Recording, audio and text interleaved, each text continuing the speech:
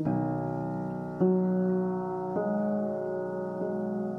are listening to a Writers at Stanton podcast. Every month, Stanton Library hosts some of the world's most exciting writers and thinkers to discuss their latest books. Thank you for joining us. Welcome to Stanton Library, everyone, and the Writers at Stanton program, held in conjunction with the Constant Reader Bookshop at Crow's Nest. There's Jay up the back there.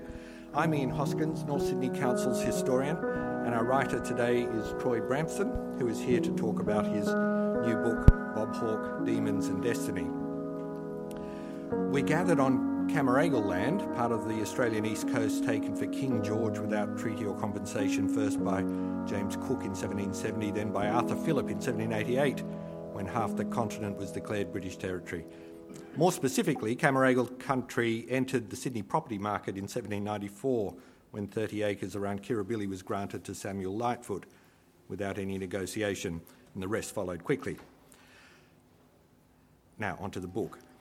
I suspect that many, perhaps most Australians of a certain age, have Bob Hawke memories, whether they're first-hand or not. The image of an ebullient Prime Minister bouncing up and down in his seat announcing an unofficial public holiday after the America's Cup win in 1983 has been broadcast so many times it has entered the collective consciousness. That was the first heady decade of the neoliberal ascendancy, and Hawke's government was attempting to chart a course between a social contract and laissez-faire. Sometimes that meant consorting with the new breed of multimillionaires like Alan Bond, whose super yachts and white shoes became a trademark of greedy development. My first memory is a little older, possibly because the ABC Current Affairs show This Day Tonight was compulsory viewing in our house. The phrase terrible, terrible shirt has stayed with me since the summer of 1975, when the Federal Labor Conference was held in the New South Wales coastal town of that name, attended by delegates in short-sleeved shirts decorated with Hawaiian and batik prints. The venue was the suitably named Hotel Florida. Clothing symbolises much, whether shoes, shirts or swimsuits, for perhaps the most enduring image of that event was of Bob Hawke, dressed only in patterned Speedos, next to Jim Kenn's secretary, Glenda Bowden, who was wearing only a bikini. And I discovered, here's the photograph here for you to look at when you buy the book. I discovered in Troy's book that they were having an affair at the time during the conference. Bob was 45, Glenda just 23, a different era. A second memory was travelling in India in 1987 with a Penguin paperback copy of Blanche Dalpouge's biography of Hawke, first published in 1982. And it was so thick, the spine broke. And that production floor allowed me to pass sections back to my girlfriend as we bounced and laboured up Himalayan foothills in an overcrowded bus. We both thought it a very good read. In 1982, Bob Hawke still had 37 years to live. My broken Penguin paperback edition of Blanche's biography ran to 426 pages. Troy Bramston conducted the last ever interview with the man in 2019, and his study comes in just shy of 600 pages, not including endnotes. That is testament to the significance of the life being reviewed. Bob Hawke was one of Australia's most consequential Prime Ministers and one of its biggest personalities, in or out of politics. His relationship with Paul Keating, first partner then rival, made up, in Troy's words, Australia's greatest political duo. Hawke himself qualified that somewhat by suggesting they were the greatest duo since Curtin and Chifley. Troy Bramston is one of Australia's leading political biographers and historians. His 11 books include Paul Keating, The Big Picture Leader, Robert Menzies, The Art of Politics, Rudd, Gillard and Beyond, and among the others are The Whitlam Legacy and Looking for the Light on the Hill, Labor's modern challenges. He edited For the True Believers, great Labor speeches that shaped history. Those were chosen with the eye of a political observer and an insider, for Troy himself was a speechwriter for Kevin Rudd. He's been a staff writer at the Australian newspaper since 2011.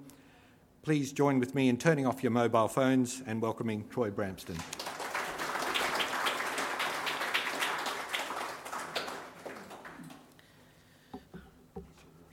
Yes.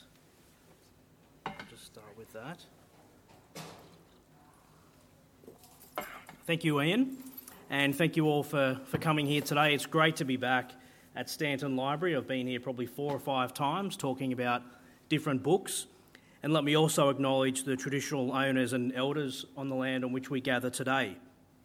Let me also acknowledge Jay from Constant Reader, who is a big part of this community, and it is a great literary community, and so thank you for coming along and sharing your interest with me in Bob Hawke.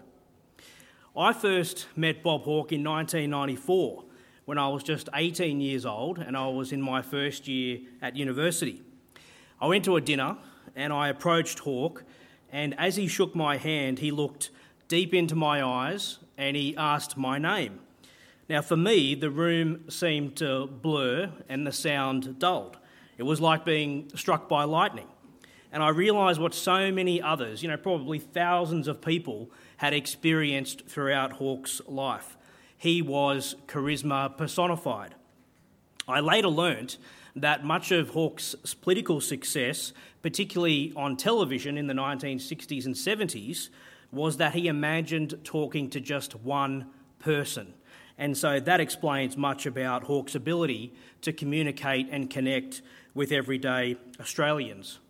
Now, I once told him that when I was in primary school in the 1980s, that we had to do a school project on a famous Australian. And half the class chose Bob Hawke, the other half chose Paul Hogan. Now, I had to confess to Bob many years later that I chose Paul Hogan. He thought that was hilarious.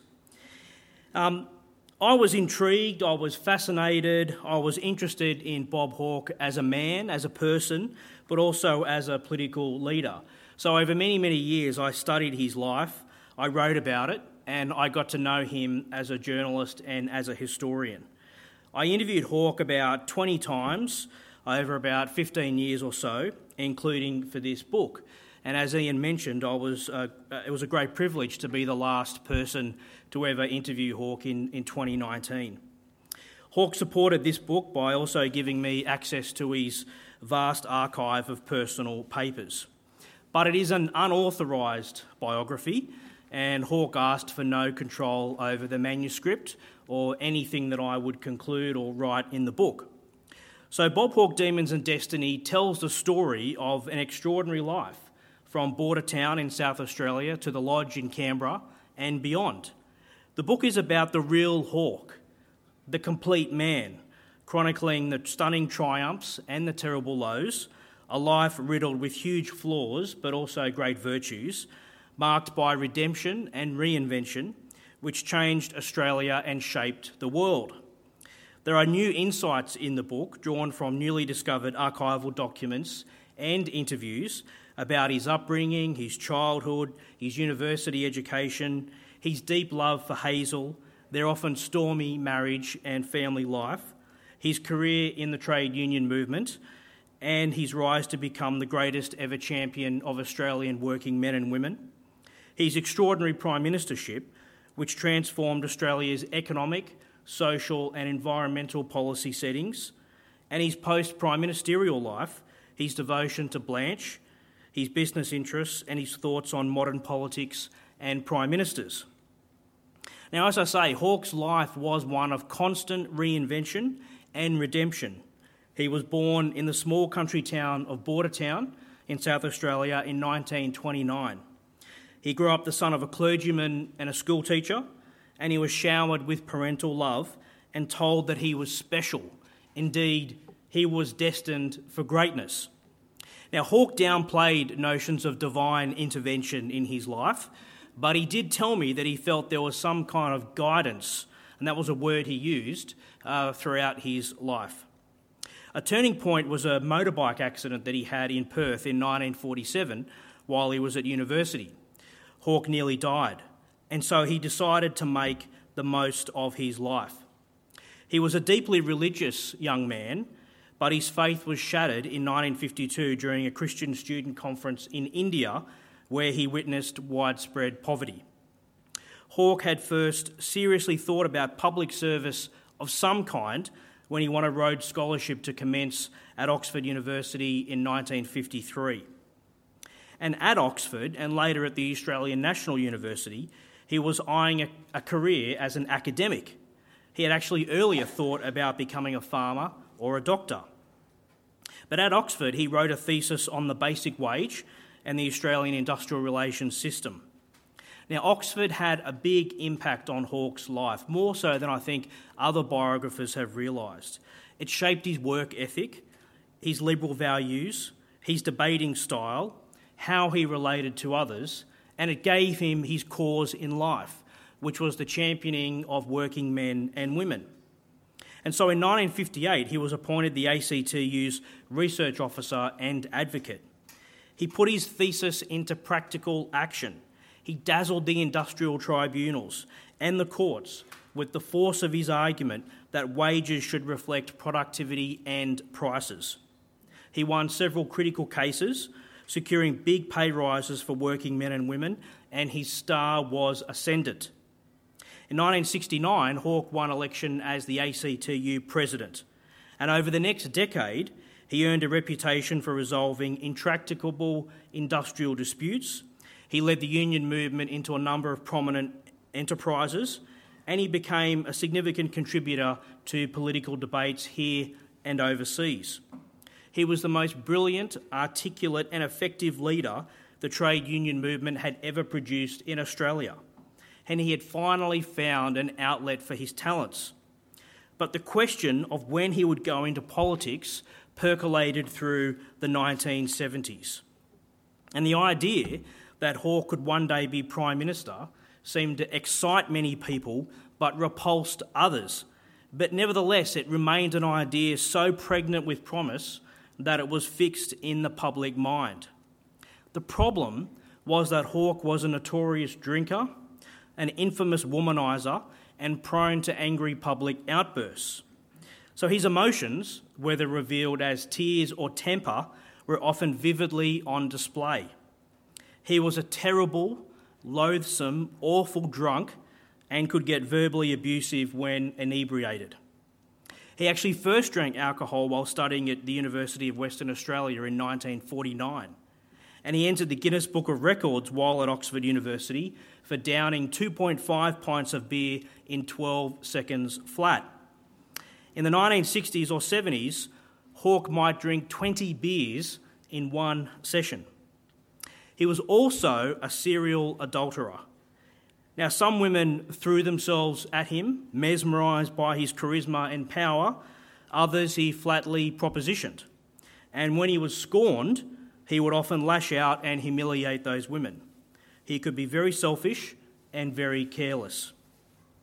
He married Hazel Masterson in 1956, and they raised 3 children, Susan, Stephen and Rosalind. They lived with the roiling turmoil that most Australians only read about or saw on television, and they all suffered because of it. Hawke personified the very best and the very worst in Australians. He was a deeply flawed person, and his behaviour would not be tolerated today. He could be vain and arrogant one moment, and then compassionate and inspiring the next. He embodied a mix of contrasts and contradictions, but he was still an authentic political leader. He never hid who he was or tried to be somebody that he was not. So the book, accordingly, deals with this complex Hawke personality, the light and the shade, the real man behind the legend. The demons are not ignored and they are not sanitised, which I think they have been in previous books. They were, in fact, a big part of his life, the demons, and it would be a dereliction of my duty as a biographer if I did not explore them fully. Now, Hawke gave up the booze and he stabilised his emotions to become Prime Minister in 1983, but he still had a steady group of women who satisfied his sexual needs. He had affairs as Prime Minister, including at the Lodge. Hawke did not believe that he had an addictive personality. He refused to accept that he was an alcoholic, and he would never have accepted that he had an addiction to sex. In truth, he was both a highly functioning alcoholic and a sex addict. Now, the World Health Organization has identified compulsive sexual behaviour disorder, and I argue that Hawke had it. He had always lived a supercharged existence. In the 1960s and 70s especially, his celebrity status reached its zenith. As ACTU advocate and then ALP president and ACTU president, he was engaged with the public consciousness like no other political or union figure before. He was at the epicentre of a great celebrity drama in which he was the dominant figure. The drinking, the womanising, the emotional reactions, the critical assessments of Malcolm Fraser or Gough Whitlam, the audacious idea of consensus, the man with the ear of politicians and business titans, and the never-ending speculation about when he would go into politics. Many Australians remember Hawke in the 1970s with the long, wavy, metallic hair, the tanned, soft olive skin, the arched eyebrow, the mouth with the corners turned down, and the darting eyes with cigar in hand, which became legendary. He carried himself in this era with a sense of satisfaction, and he projected confidence. Now, television was his premier means for talking to everyday Australians. And at a moment's notice, like a board being clacked on a soundstage, he could transform to suit the audience. He was a supreme performer who could turn on a range of emotions as though flicking through index cards until he found the right one. Charm, persuasion, indignation, anger, sadness, humour. Voters tuned in time and time again because they did not know which Hawke they would get. One of the most extraordinary interviews that Hawke did in the 1970s was with female journalist Toni McRae for the Sun newspaper. Over a bottle of Veuve Clicquot at the Boulevard Hotel in Sydney, Hawke loosened his tie, he kicked off his suede shoes, and he spoke about his family, his propensity to cry, his sleeping and eating habits, and he assessed Gough Whitlam and Malcolm Fraser. And he did one-arm push-ups while ruminating on the possibility of being Prime Minister one day. He said, "I'm not expecting that the Prime Ministership be offered to me on a platter," switching arms, "but if it was offered to me on a platter, I'd do it bloody well." Now, Ros Kelly told me about Hawke campaigning with her in the seat of Canberra in 1980. It did not exactly go to plan. While driving around in her car, they stopped off at a set of traffic lights and looked across and saw two young women in a VW with the hood down. The girls noticed Hawke sitting in the car and shouted, "Bob, come and join us." At that moment, Bob jumped out of Ros Kelly's car and back into their VW and disappeared for 2 hours. He later joined Ros at a shopping centre as if nothing had happened to resume the campaigning. He then asked the local chemist about the best shampoo for his hair. Now, Australians accepted Hawke for his faults. He did have authenticity and he did not pretend to be somebody that he wasn't. And he did go off the drink and moderate his behaviour to demonstrate that he could be a disciplined Prime Minister. And so by the time Hawke did reach the Prime Ministership in 1983, he was the brightest star in the political galaxy. For decades he'd been a larrikin intellectual celebrity. Labor MPs likened Hawke to being the Pope on the campaign trail as people just wanted to touch him. Women would thrust their children into his arms and steal a kiss for themselves, while men shook his hand and patted him on the back. Australians saw Hawke sing, dance, hold a bat, kick a football, throw a frisbee, shake hands with children and pat small animals. His central ambition was to unite and reconcile the nation after years of division and confrontation with the promise of consensus policy making. As Prime Minister, as he had done at the ACTU, he brought Australians together. In 1984, his approval rating reached an astonishing 78%. No Prime Minister has come within cooee of this figure in the decades before or after. His overarching vision for Australia was to have a more competitive and productive economy and a compassionate society at home, and to be an independent and respected nation abroad. He wanted to end the policy stagnation and transform Australia's economic, social, environmental and policy settings for a new age. Consider the social policy achievements: Medicare, the Sex Discrimination Act, doubling high school completion rates, overhauling universities and targeting welfare to those most in need. The economic reforms are legendary: floating the dollar, the accord to moderate wages, dismantling the tariff wall, privatisation, superannuation, and the first budget surpluses since the 1950s. And the landmark environmental achievements: saving the Daintree, saving Kakadu and the Franklin River in Tasmania. We became more prosperous, better educated, more equal, more compassionate, more entrepreneurial, more optimistic and proud of our nation. Hawke played an important role on the world stage as a mediator between East and West. He developed close relations with Cold War leaders, he strengthened the US alliance, and he made engagement with Asia a priority. His personal diplomacy safeguarded Antarctica from mining, he led the fight against South African apartheid, and he initiated the APEC Trade Forum. I argue that this vast policy legacy, plus his personal popularity and 4 election victories in a row, is unmatched by any other Prime Minister or government post-war. Much of these achievements are due to the exceptionally talented group of ministers around the cabinet table, which I'll talk about shortly. Hawke set the standard for how a Prime Minister should lead their nation, their government and the party. Many of Hawke's parliamentary colleagues thought he would never be Prime Minister, let alone a highly disciplined one. But as President of the ACTU and as a member of the Reserve Bank Board, he had a good grounding in public administration. While the government traded on Hawke's popularity, he had to master the machinery of government to be truly effective. So this model of governing that Hawke established, I think, is an underrated aspect of his legacy. The model had as its hallmarks a good cabinet chairman of the board who worked cooperatively with ministers. He welcomed frank and fearless advice from public servants and staff. He put the national interest ahead of political self-interest.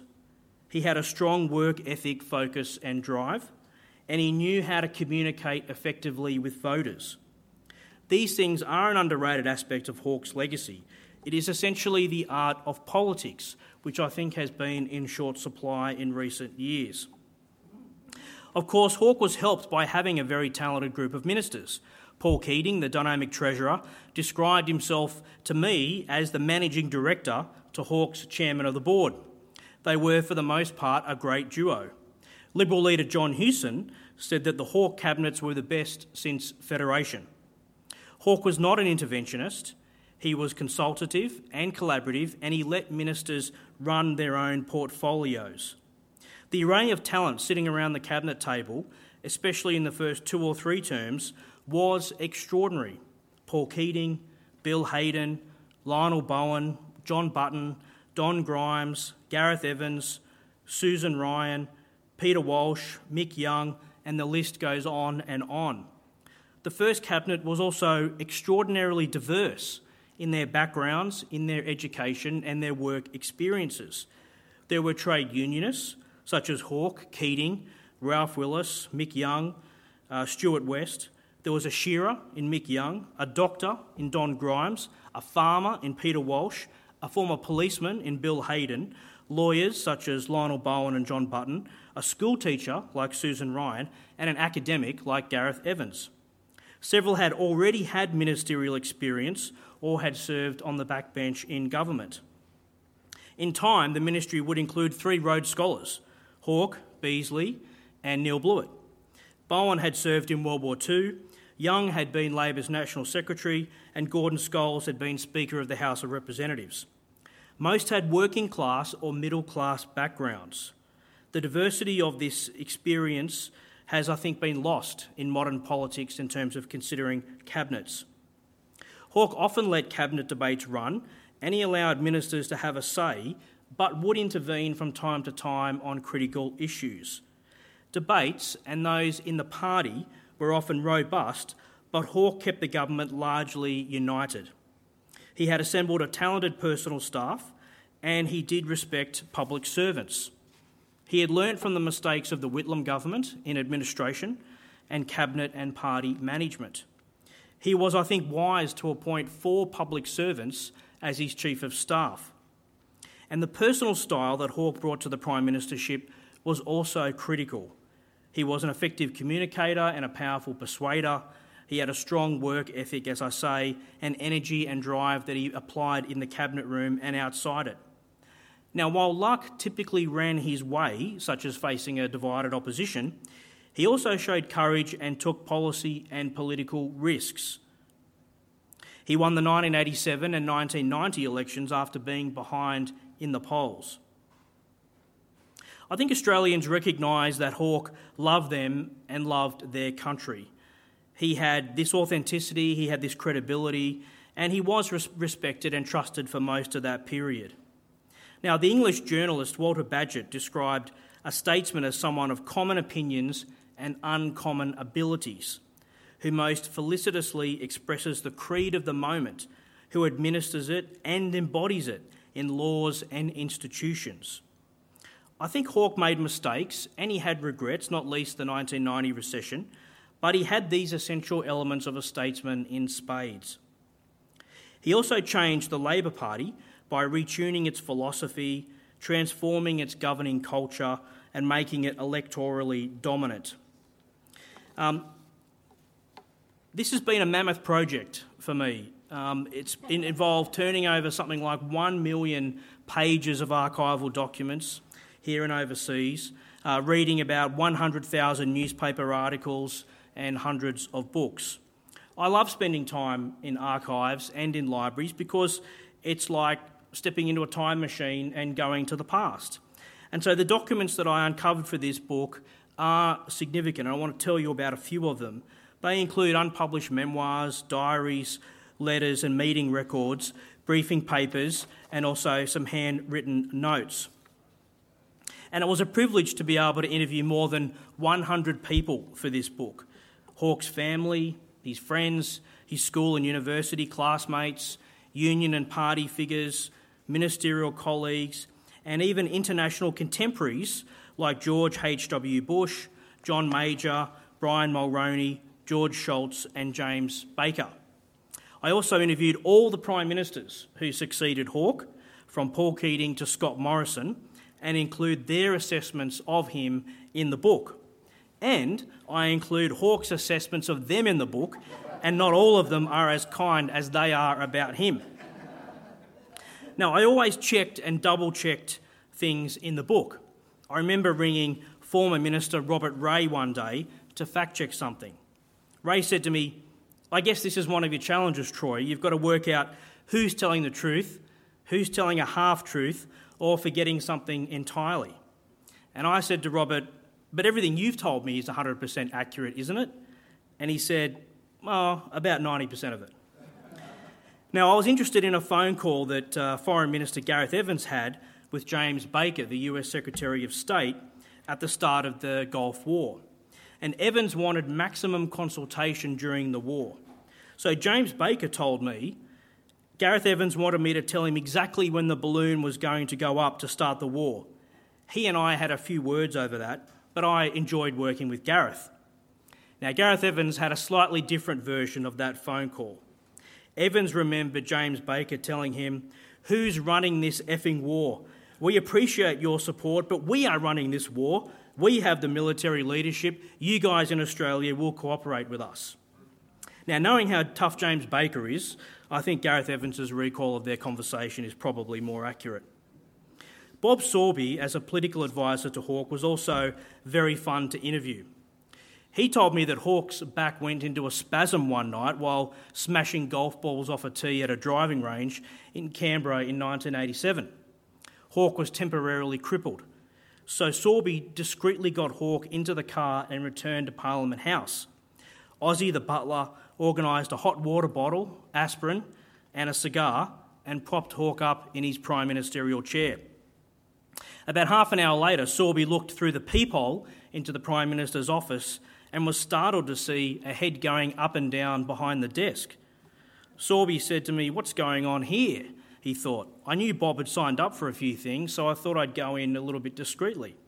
And there was Hawke, on the floor, with his shirt off, while Ozzy the butler sat on his back and gave him a massage.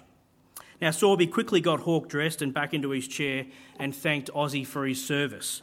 The point about that story is to demonstrate that Hawke's staff were intensely loyal to him and would do almost anything for him.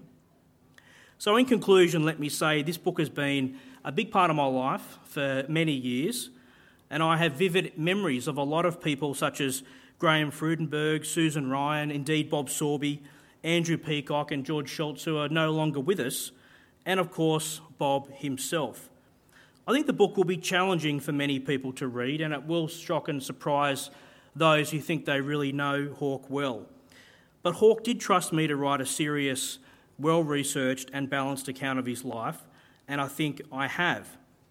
I think what should be front of mind as we remember Hawke is that he loved Australians and they loved him, and we have not had a post-war leader who was more popular, respected or trusted.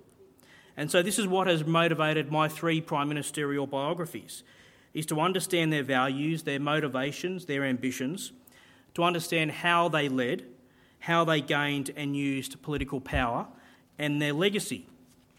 So as I write in the book, in Hawke, Australians saw the mysterious but always recognisable alchemy of political leadership, and that is what should be remembered above all.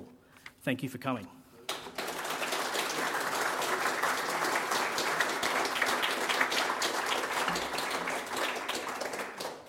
That was fantastic. Thank you so much, Troy.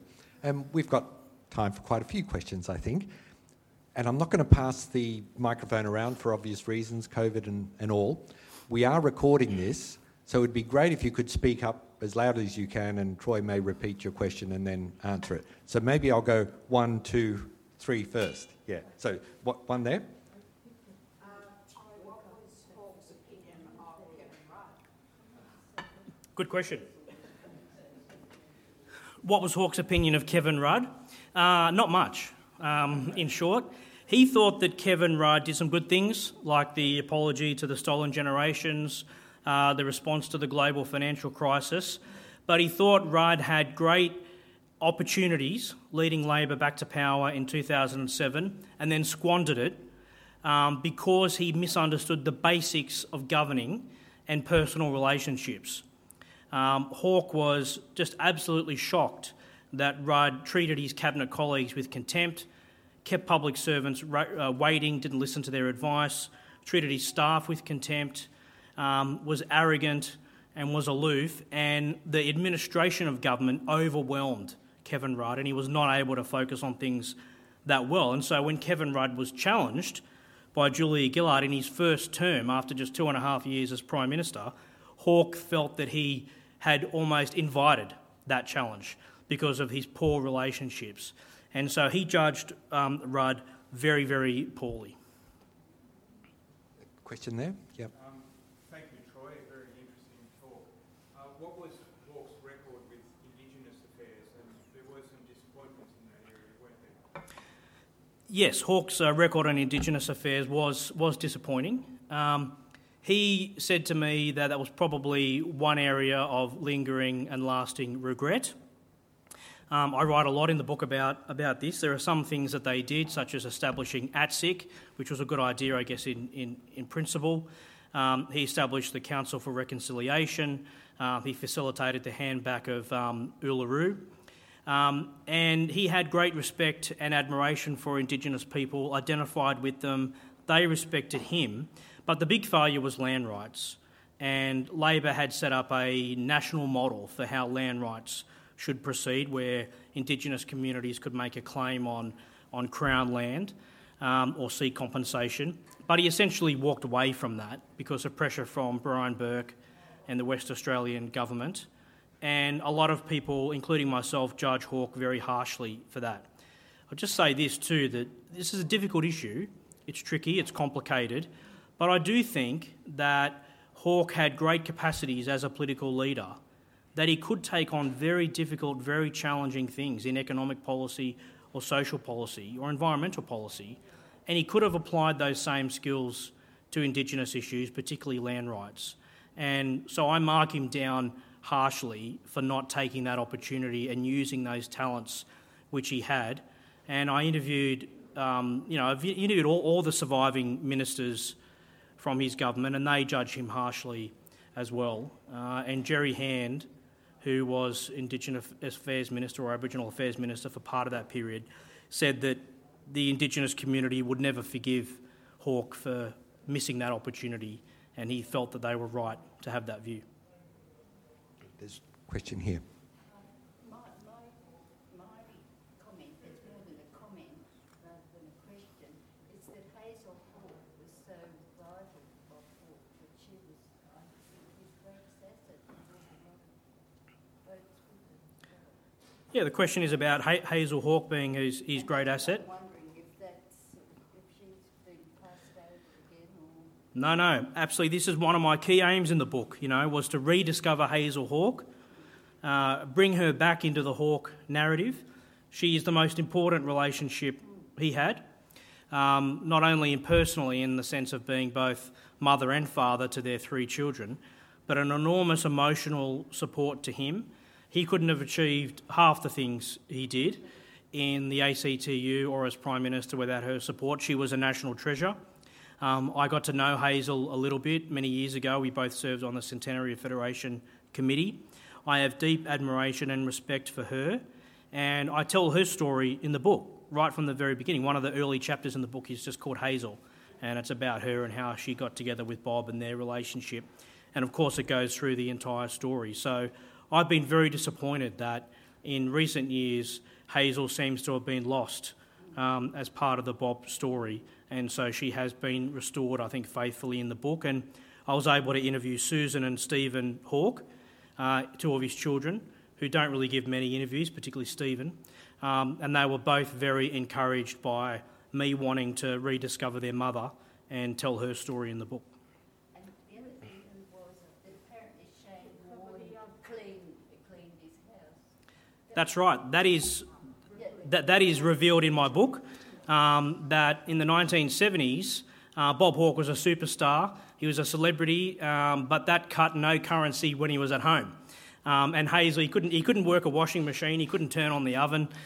He was pretty hopeless. He didn't help with the cleaning or the cooking, and so that led to a lot of rows with him and the children. And so Hazel asked Bridget Warne, Shane Warne's mother, to come and help clean the house, and she did that a few days a week. And Jason and Shane Warne would go over to the Hawke house and hang out with them. And Hawke actually gave Shane Warne a few tips on how to bowl on the family tennis court. There's a question there. Oh, one there, and one there. Sorry. No, there's one behind you first. Sorry. Yeah. I'm sorry. No. In the Hawke virtue list, you mentioned academic reforms or university reforms. I hope you don't mean the Dawkins reforms of the late 1980s. They were the very antithesis of collaborative cooperation. Can you elaborate a bit more? Yeah, look, I mean, this is a contested area, I guess, of the Hawke government in terms of the Dawkins reforms, the Dawkins Revolution, as it was called, and I write about that in the book.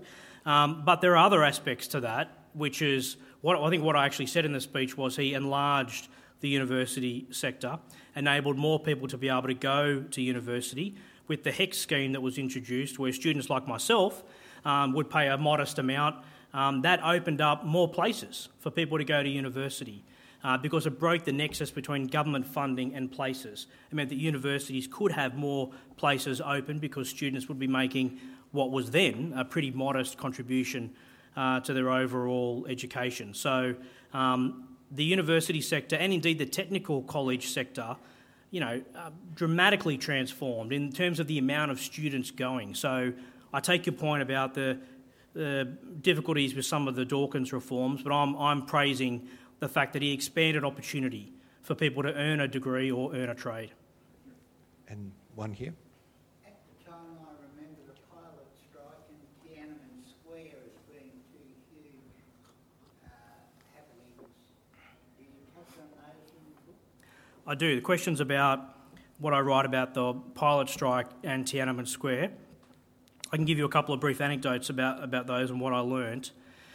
The pilot strike was very, very significant for the Hawke government because the pilots' union wanted increases in wages of something like 30%.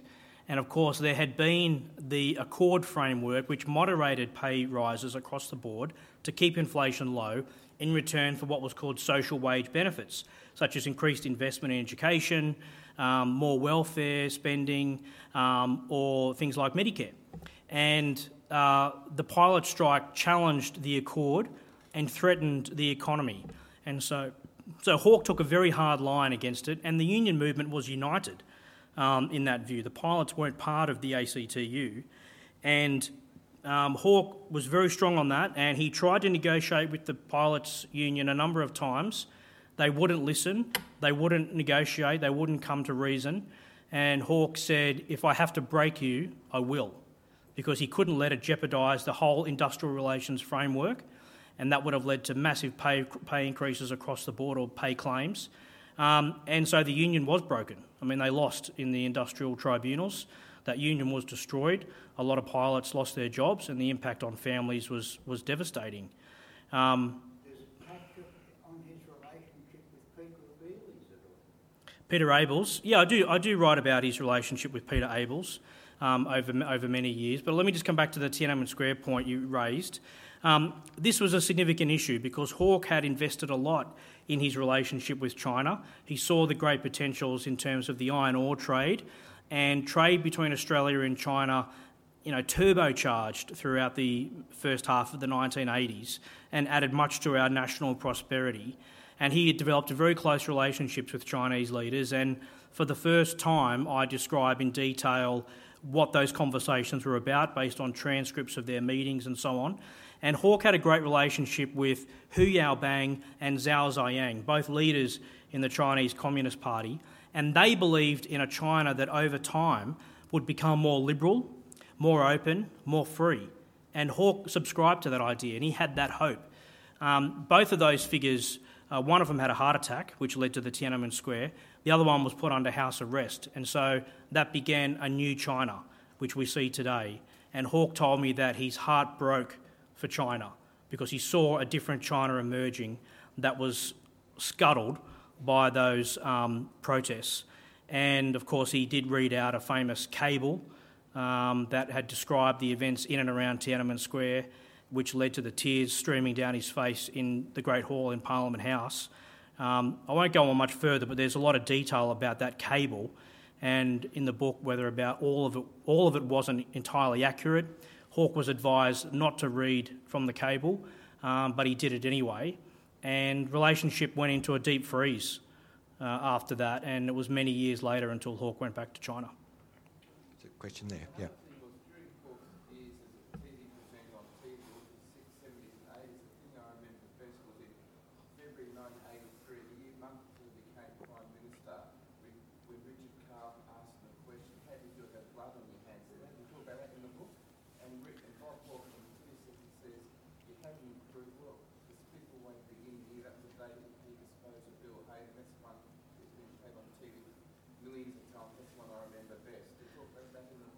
I do, yes. So the question is, I'm repeating questions for the audio recording, so you know.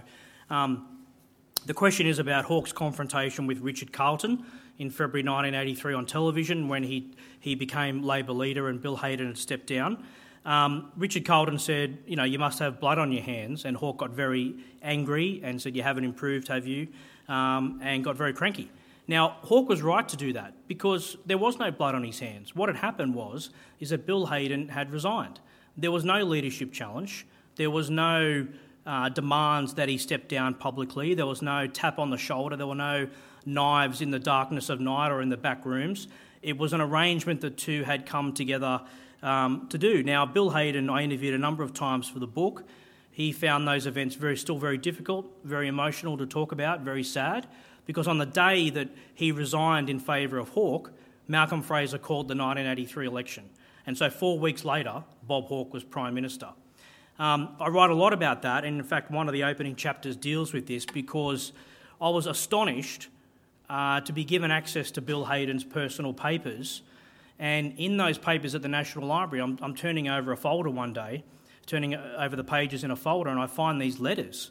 There's a letter from Bill Hayden to Bob Hawke and from Bob Hawke to Bill Hayden stepping out the terms of a leadership transition, which have never been revealed before. And they are so significant, I put them in the book as in full, as an appendix, so you can read. And Hayden wanted a series of guarantees to step aside for Hawke, such as he wanted to be made Foreign Minister in a Labor government, he wanted his supporters in caucus to be looked after, he wanted his staff to be found new jobs, and he wanted the possibility of being given a diplomatic appointment down the track. And Hawke agreed to all of that in writing. And this is unusual, and no wonder it was kept secret, but those two letters became the foundation stone for the Hawke government, a seamless leadership transition. And Hawke and Hayden worked very well in government together. Hawke, of course, later appointed Hayden as Governor-General. And they both spoke very, very highly of each other in the interviews that I gave. And other ministers I asked what was their relationship like. But they were professional and they put the country first. And so Bill Hayden had a lot to be bitter about. But he wasn't like recent Prime Ministers. He put the country first. He put the party first. And he was a very effective Foreign Minister and a good Governor-General. One last question here. A brief anecdote and a very brief question. The anecdote was I was lucky enough to be in the Tully Room in 1983 in Canberra. Only time in my life I've ever gone to one of those. And that was the most exciting night of my life. It was fantastic. The Hawke and Hazel came out. It was fantastic. And the brief question is, why on earth did you write for The Australian?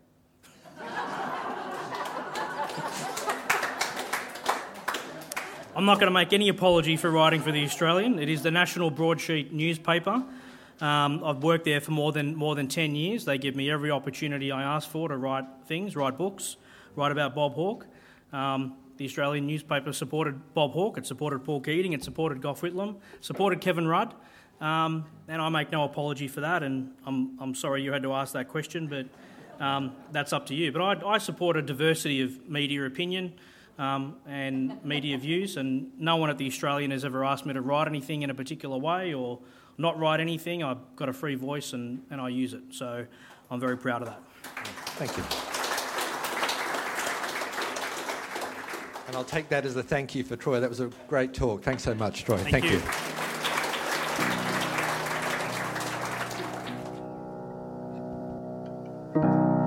We hope you have enjoyed spending your time with us. Catch up with more of our audio recordings and relive the discussion, insights and laughter of writers at Stanton.